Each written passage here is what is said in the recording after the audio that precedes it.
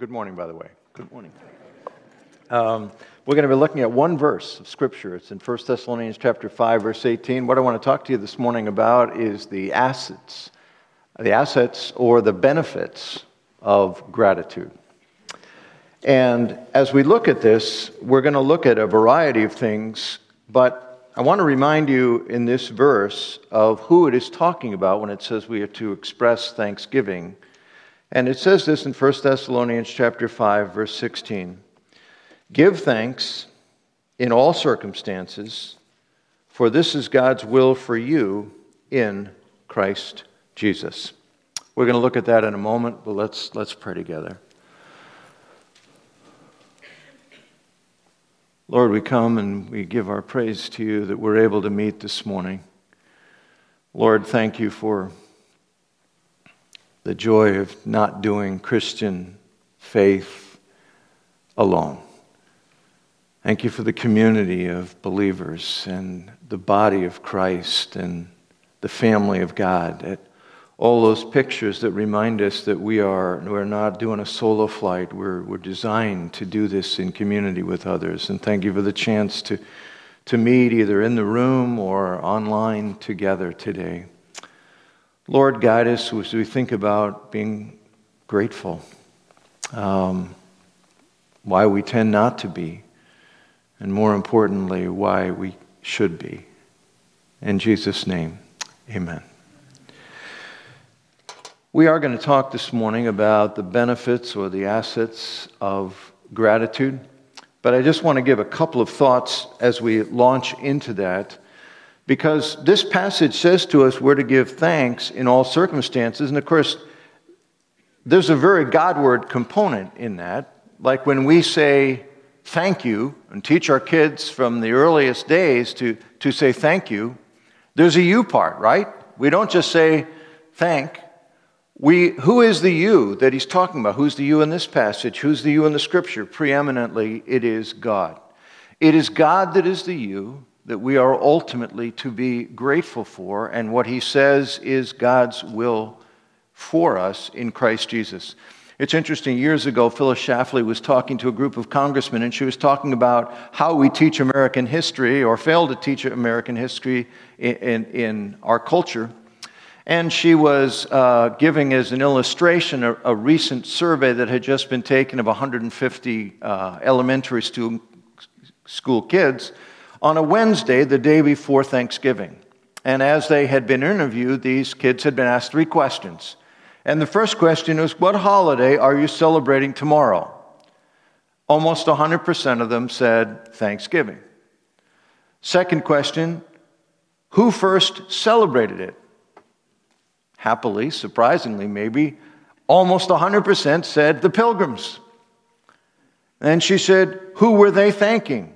And almost 100% again said the Indians or the Native Americans. Now, if that would be your answer, I want you to know they were thanking God. That's what the first Thanksgiving was. And this Thanksgiving that is being talked about here in 1 Thessalonians 5 is the same. It is a spirit of gratitude ultimately to God, but permeates every part of our lives. So he says, give thanks in all circumstances. And just 2 questions I want to float out there, and I'm sorry that I don't have slides this morning. You're going to have to listen today. First question I want to ask is, why don't we express gratitude in all circumstances? And the second question, which is really the one focusing on the assets, the benefits, is why should we express gratitude? Why don't we express gratitude in all circumstances? And I'd suggest there are 2 primary reasons. And they tend to be in different circumstances. Often we don't express gratitude in our circumstances or find it difficult to because we feel anger toward God's works in some circumstances. This was the great habitual sin, of course, of the people of Israel in the wilderness journeys, which in Romans chapter 15 are told that these were given as an example for us. That these people, their greatest sin Repeated over and over, their chronic sin was they were murmurers or complainers. Other words were used, they grumbled. We might throw in the word they groused all the time. Basically, they didn't express gratitude to God because they were ticked off at God. I mean, why did God allow this? Why did God do this? And so their spirit was one of continual, why don't we go back to Egypt? And expressed in a verse like Exodus 16, and the whole congregation of the people of Israel grumbled against Moses and Aaron in the wilderness. And the people of Israel said to them, would that we had died by the hand of the Lord in the land of Egypt, when we sat by the meat pots and ate bread to the full. For you have brought us out into wilderness to kill this whole assembly with hunger. A lot of times when we find it difficult to be people of gratitude, it's our own sense that, what do I have to be grateful for? Why would I be grateful in this which is in my life? And yet the scriptures from cover to cover say that God is the one sovereignly at work in our lives, and whatever is in our lives has ultimately come by the allowance of God. That God has purposed to use even that in our lives. Now, there are some times that are really heavy.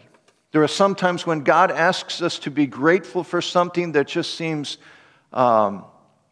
beyond the pale of what we think we can accomplish. Maybe one of the greatest examples I ever heard of that was of Dr. Helen Roseveare. Helen Roseveare was a medical missionary to the Congo, now Zaire, in the 1950s, 1960s. And when she was there was a continual threat of the rebels coming to the missionary compound, the medical compound where they were. And one day their fears were fulfilled as they heard that a local chief had been taken, brutally murdered by the rebels, and they were on their way. And they did come to the medical center, and they did at spear point and bayonet point capture Helen.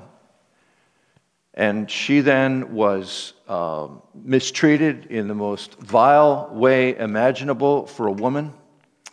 And in her brokenness, on the first night of the dark night after she had been so brutally mistreated and raped, she said this: I felt unutterably alone.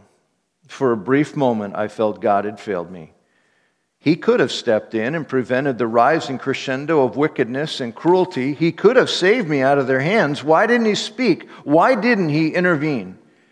And then Helen Roseveare says that the question that came to my heart was this: Helen, can you thank me for trusting you with this experience, even if I never tell you why? She talks about how it was a life-changing moment in her life where she was willing to even thank God for allowing something. She didn't understand why, but she would trust God with it. Now, your scenario of life, no matter how hard, it's probably not going to be something of that level. But we all experience seasons when you say, God, I do not know why. I don't know how this can be good. I don't know why you've allowed this or why you're not doing this. And God says, will you thank me? Will you say, God, I know I don't understand it at the time, but you have a picture I don't have. I will thank you. Believe that you have trusted me with this experience, whether you ever tell me why. One of the reasons we find it very difficult to be grateful in all circumstances is anger toward the things that God has allowed. A second reason I think we find it difficult I'm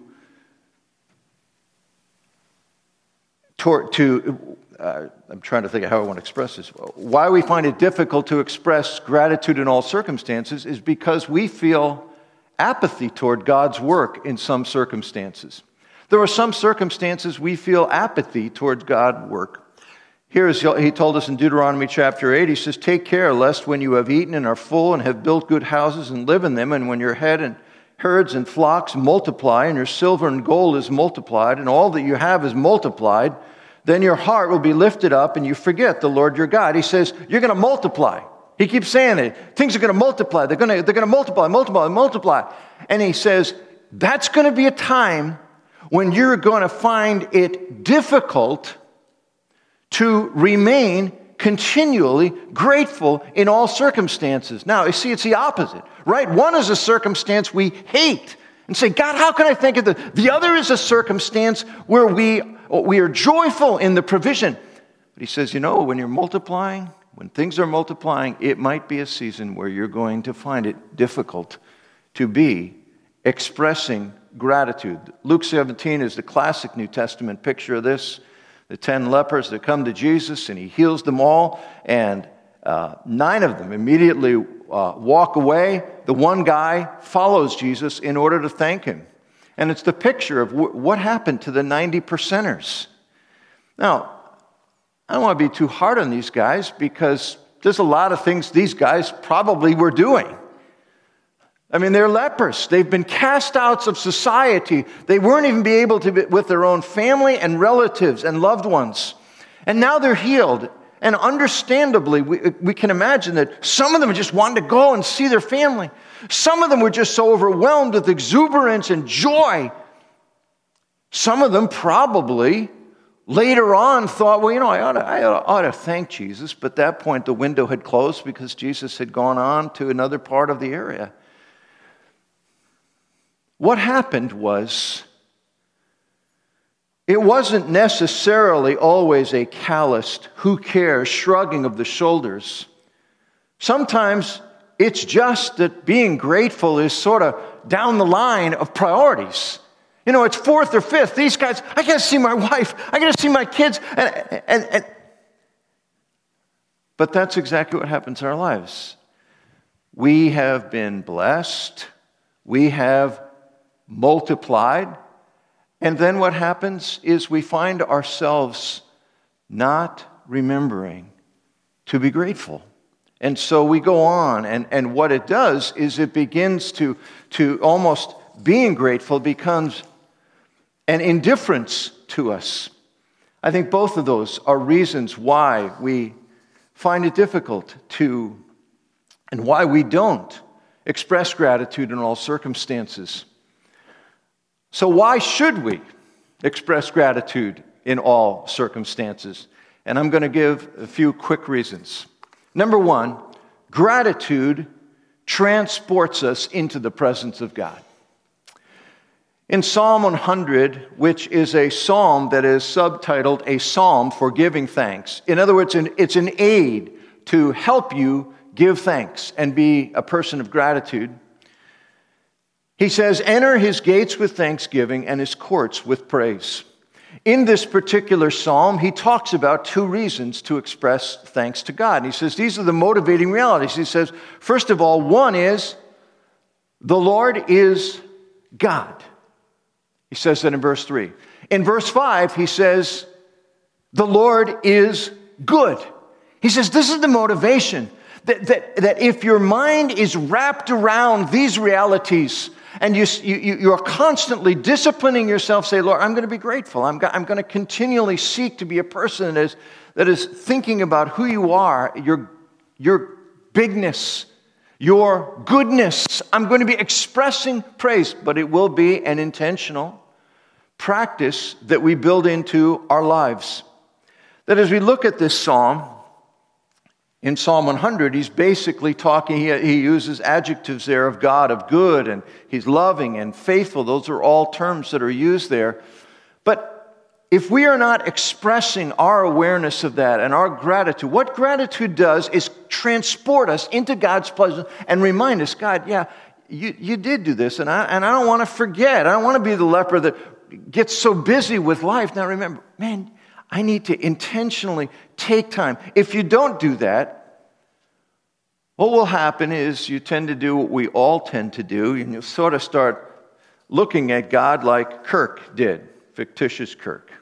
Kirk's lying in bed one day. It's a bad day. Everything went wrong, completely exhausted, more and more upset as he reflects on his circumstances. And he falls asleep, and in his sleep, he dreams, and he blurts out to God, "Why me, God? Why does everything always go wrong with me?" And suddenly in his dream, the ceiling of his room was pulled back, and a huge hand with an outstretched finger came down and poked him in the chest, and a loud voice said, "Because you bug me, Kurt." I'm glad you laughed.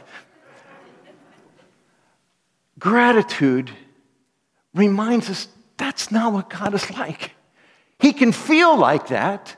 And when troubles come, you just sort of feel you're shouldering it and carrying it. God's distant, and you feel like God is just something that you don't measure up to. On the other hand, if you're praising, if you're expressing gratitude, you're just finding yourself lifted into the enjoyment of God.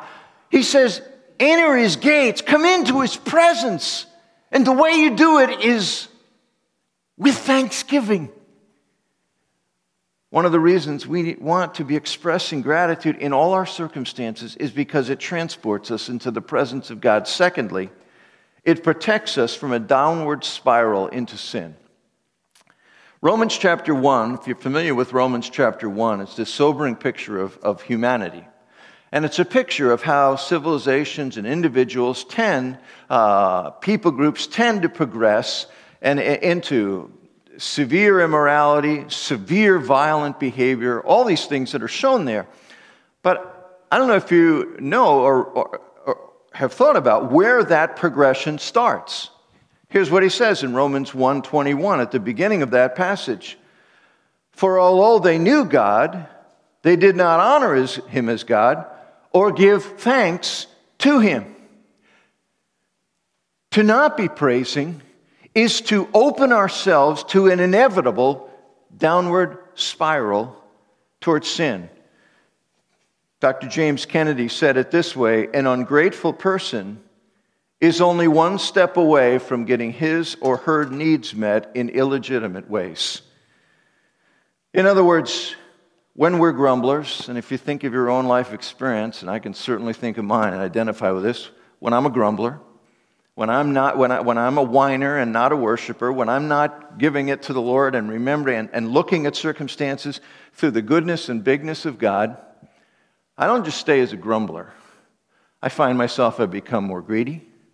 I become more tense and able to fly off the handle. I would suggest you will find yourself starting to cut corners you wouldn't have cut before. You say, how did all this happen? How many people I've heard over the years say, how in the world did I get here? Almost inevitably, there is a spirit of forgetting to just be a praiser, a person of gratitude to God at the beginning of that. It protects us from a downward spiral. Number 3, it frees us from worry. This is what Paul is saying in Philippians 4, where he says in verses 4 through 6, he says, do not be anxious about anything, but in every situation, by prayer and petition, with thanksgiving, present your requests to God. And the peace of God, which transcends all understanding, will guard your hearts and your minds in Christ Jesus. I've often talked about the value that I've found in, at times, doing my worry list. Just putting all the things down that I'm worried about, or are gnats flying around my brain that I know are there, but I couldn't really, I don't even want to think about them all. But I actually log them all down, and then I go to Philippians 4, and I give them to the Lord, but I also give them with thanksgiving. God, thank you for allowing this. Thank you for what you're going to do in this. Thank you for this circumstance. And what happens is you begin to look at the very things you're worried about through the perspective of a God you can trust. God, I'm trusting you. I thank you. This didn't come unexpectedly to you. You have allowed this into my life. That gratitude is an antidote to being controlled by worry. Fourth, it frees us from envy. This is an important one. You see, the heart of envy rises from the belief that we deserve better than we've got, right? One of the classic examples of this in cinematography is the film Amadeus, which was back in the 80s probably. It's a story loosely built on the lives of Amadeus Mozart and Antonio Salieri. And Salieri was the court musician, the court master, music master in Vienna, Austria, under the Emperor of Austria at the time, a fellow named Emperor Joseph II, a lover of music, and he had a court, as many of the courts did in Europe at the time. His court musician was this guy Salieri. And the movie starts with Salieri in an insane asylum as an old man. He just tried to commit suicide. And he's talking and he's telling his story to a young priest. And he tells the story about how he was joyfully serving God as he served the emperor and wrote music in the court. And then he heard of this young phenom that was coming, whose name was Mozart. He was excited to have him. He wrote a piece of music for him and everything. And the guy came and he turned out to be this beyond brilliant composer. But he was a crude, foul-mouthed, disreputable guy. And it eats Salieri up, because the more he listened to his music, the more he realized he would never have the genius of this young composer. And yet he looked at his life and thought, why in the world would God entrust such gifts to a man like this and not to me? And he actually, in his bitterness, plotted the downfall of Mozart, and through the whole thing, it caused him to lose his own mind. And now he was in an insane asylum where he's just tried to take his life, and he makes this interesting statement as he bitterly declares to the young priest this statement: I am the patron saint of mediocrity. What happened? He got his perspective off of what he had been given by God and his acceptance and joy in that to an envious perspective, because he thought, I deserve more. If he's got it, I should have it. I mean, I'm more deserving. Compare that to a woman in our church who years ago I was talking to one time, and we just happened to be talking, and it sort of came up in a conversation. She was telling about she's not a good singer, but she loves to come to worship. She loves worship music. And she said, and many times I'll be sitting in front of someone who has a beautiful voice. And she said, I will sing, but I sing quietly because I hear the singing of the person in back of me. And she said, I feel like all of our gifts have come from God. And she said, I feel like I share in their gift of music. So in a way, I feel it's me also singing. It's this beautiful perspective. I did notice she has never sat in front of me that I could ever remember. But there was this beautiful picture where she was saying, I'm not envious I'm sharing in the voice. Why? Because she was praising the giver. This is the exact opposite of Salieri. He is saying, I want it, I have to have it, I deserve more. But a spirit of gratitude frees us from having to be envious that we haven't been given, because our true joy is in the giver, not in the gifts. It frees us from discontentment. In Genesis chapter 3, Satan comes to Eve, and what does he do? He gets her to look at what she doesn't have, right?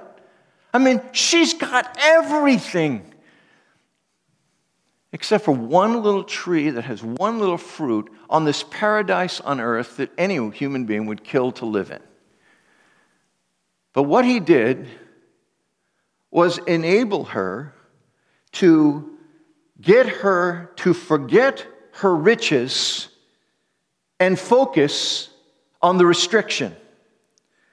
Gratitude helps you to be content with what you have, not what you don't have.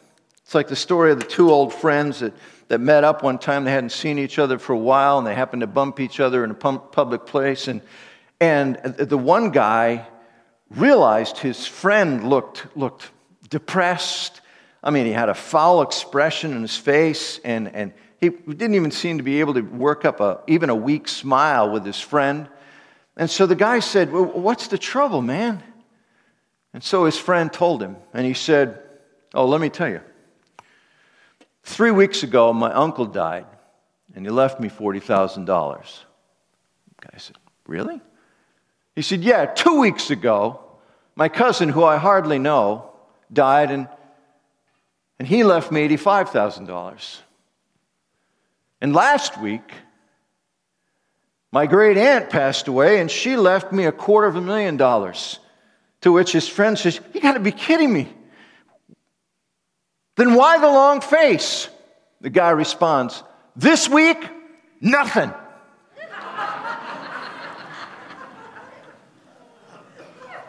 When we are ungrateful, we're like a container with a hole in it. And just, it's leaking out every blessing that's come to us. And we got to get another hit quick, or we're going to be grumbling and mumbling. Rather than embracing the blessings, we let the blessings flow through the holes. Robert Emmons and Michael McCullough, two psychologists from the University of California, and back around 2000, they began a whole movement of studying the impact of gratitude. It's now a nationwide confab of a number of psychiatrists and psychologists. But in their early studies, what they did was they did a lot of trying to test what is the influence of gratitude when people choose to be grateful. And one of their early ones was they got together about 200 college students, and they put them into 3 groups for over a 10-week period. And they said, okay, the first group, they didn't tell them this, but they called them the gratitude group. They had another one they called the hassles group, and another one was just sort of the neutral control group. The gratitude group were given this instruction. This week, we want you to take some time and come up with at least 5 things that you're grateful for that's going on in your life right now. The hassle group, we'd like you to write down, as you look at your life and you're thinking about things, what are 5 hassles that are going on? I mean, things that are happening that you're frustrated with, that are sort of eating your lunch. And the control group, they just said, write down 5 things that are going on in your life. They didn't tell one or the other. And during the same time, they were asking them questions, psychological questions about their well-being, how they were viewing life, how they were feeling about life, and they were doing this as a separate process. But for 10 weeks, these individuals, and they were astounded, even though they expected it, they were astounded with the results of the participants in the gratitude group felt habitually, continually better about life on the whole, were far more optimistic about the coming week, and reported even fewer physical complaints than participants in the other groups, particularly the hassle group. The only difference was focus. The only difference was where they put their attention. The last thing, the last benefit, the asset of gratitude in all circumstances, it centers you in God's will. In 1 Thessalonians 5:17, our text this morning, or where we started, he says, give thanks in all circumstances, for this is the will of God in Christ Jesus for you. Many of us struggle, and probably a number of you are right now struggling to find, what is God's will? What does God want me to do? What should I do? Well, one of the best ways to get you centered in God's will is to do exactly what he says we know is his will for us. To be grateful in all circumstances. It's my belief that God is more desirous of us finding his will than we are. It's my belief that it's not a secret code book, that he's trying to get us to, making us tough on us as we can. He delights to show us his will, but we do it as our lives are centered with him. The way that we are centered, he tells us here, is by being people that choose to be grateful. I'm just going to run back through it. Why don't we express gratitude in all circumstances? Often it's anger, hostility, because we don't like what has come our way, probably more often, it's just apathy and indifference. We're the lepers that are moving on to the next thing. We got to keep going. We got things to do. Why should we express gratitude in all circumstances? It transports us into the presence of God. It protects us from a downward spiral. It frees us from worry. It frees us from envy. It frees us from discontentment.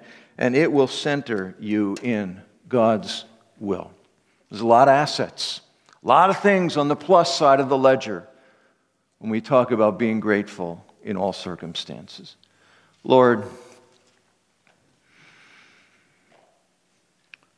we thank you that you have revealed to us that you're a sovereign God, that you are working through all circumstances in our lives. It's the basis of us being able to be grateful. Lord, I believe that our gratitude is ultimately the expression of our trust. So God, enable us with this simple study, maybe to just take one thing as we leave the room that we can reflect on, live on, that we can be people of gratitude. In Jesus' name, amen. Now go in peace to love and serve and enjoy the Lord.